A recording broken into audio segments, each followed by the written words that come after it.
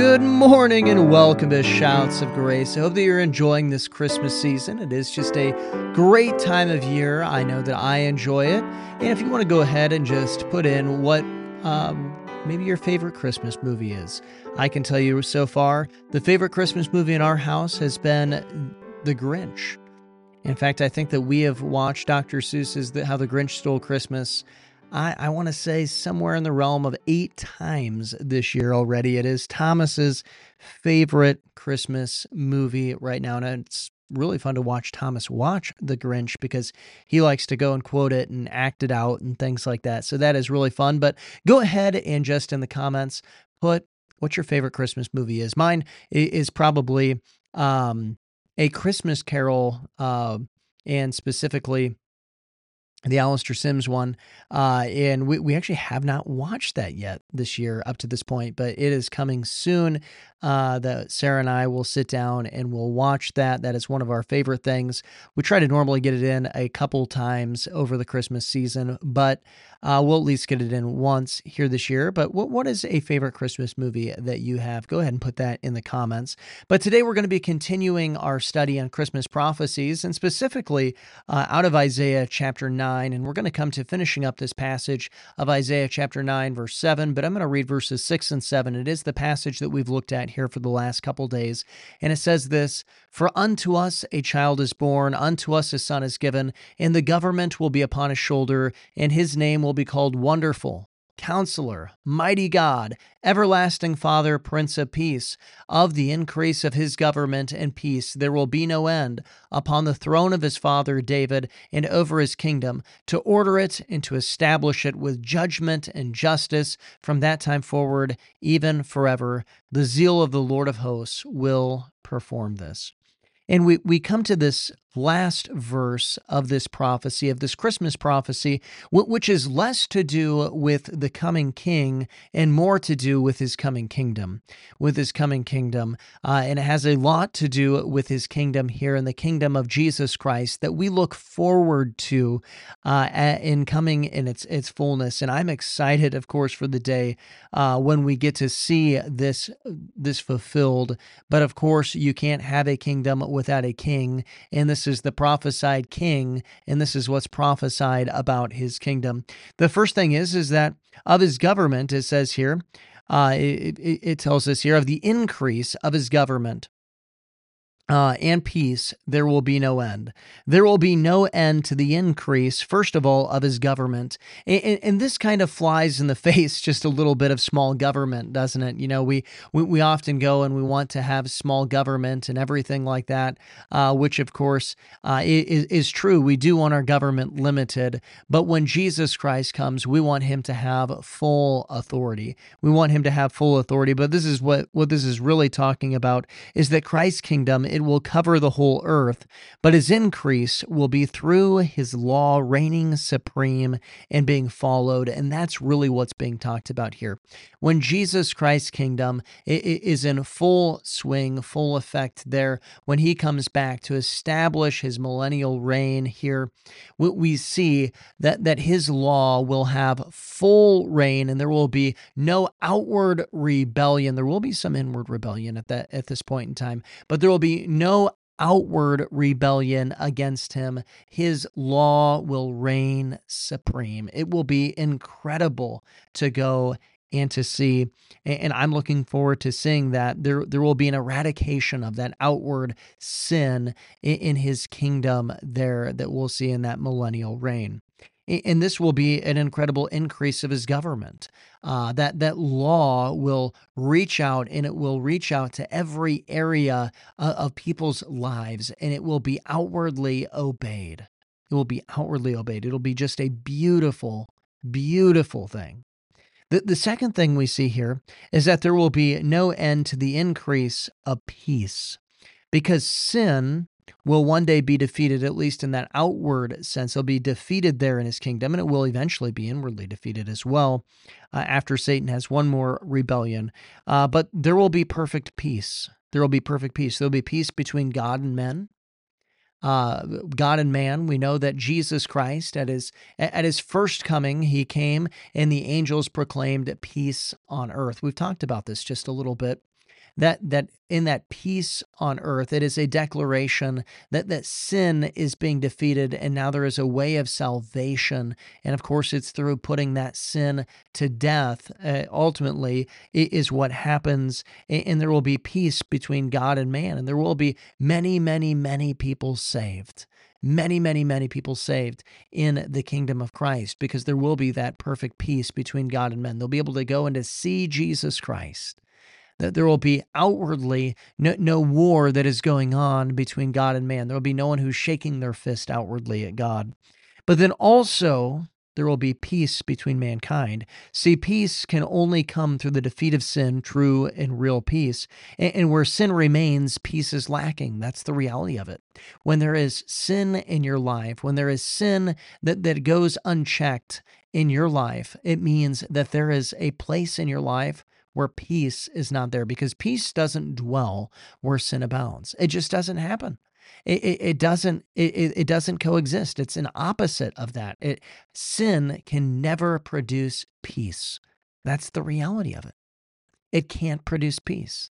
Peace only comes through righteousness.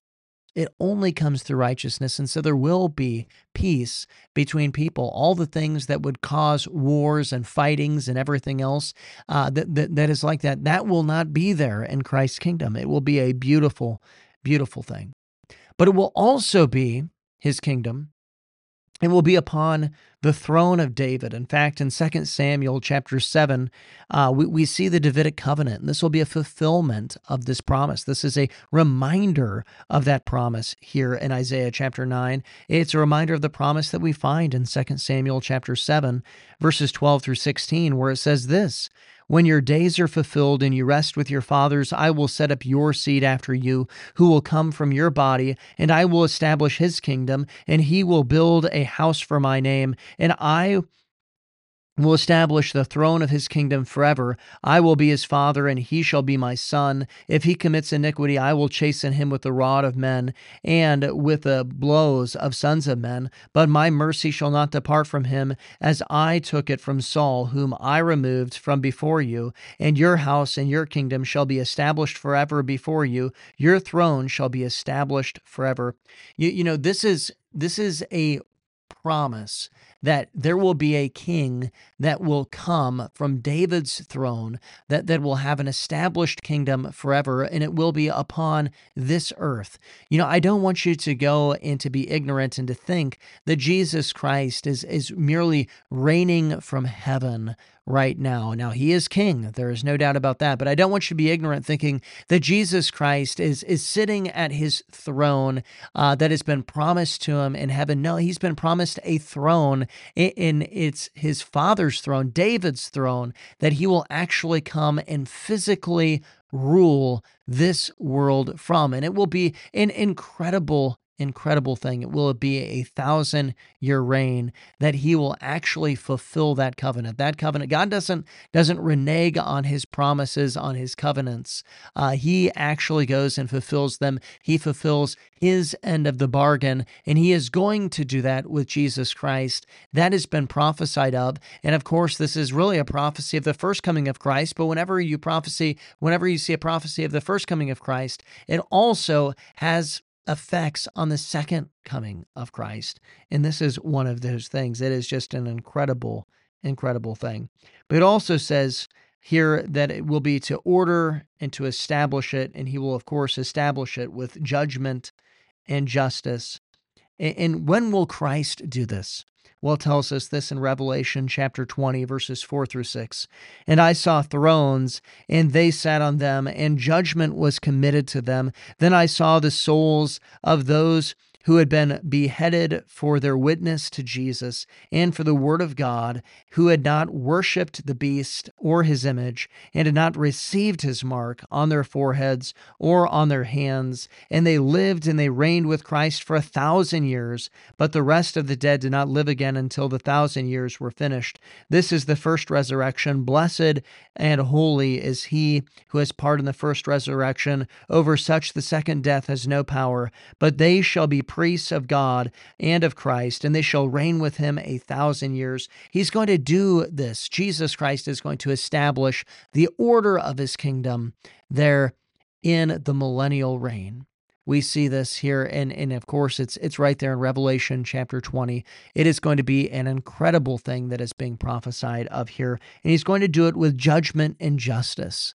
It's going to be perfect justice. It's going to be perfect judgment that is upon this earth while Jesus Christ is ruling and reigning, and while he goes and he puts regents over the nations across the earth as he is King of Kings and Lord of Lords. He delegates authority to others to go and to rule and to reign with him. And he, of course, he is going to do this forevermore.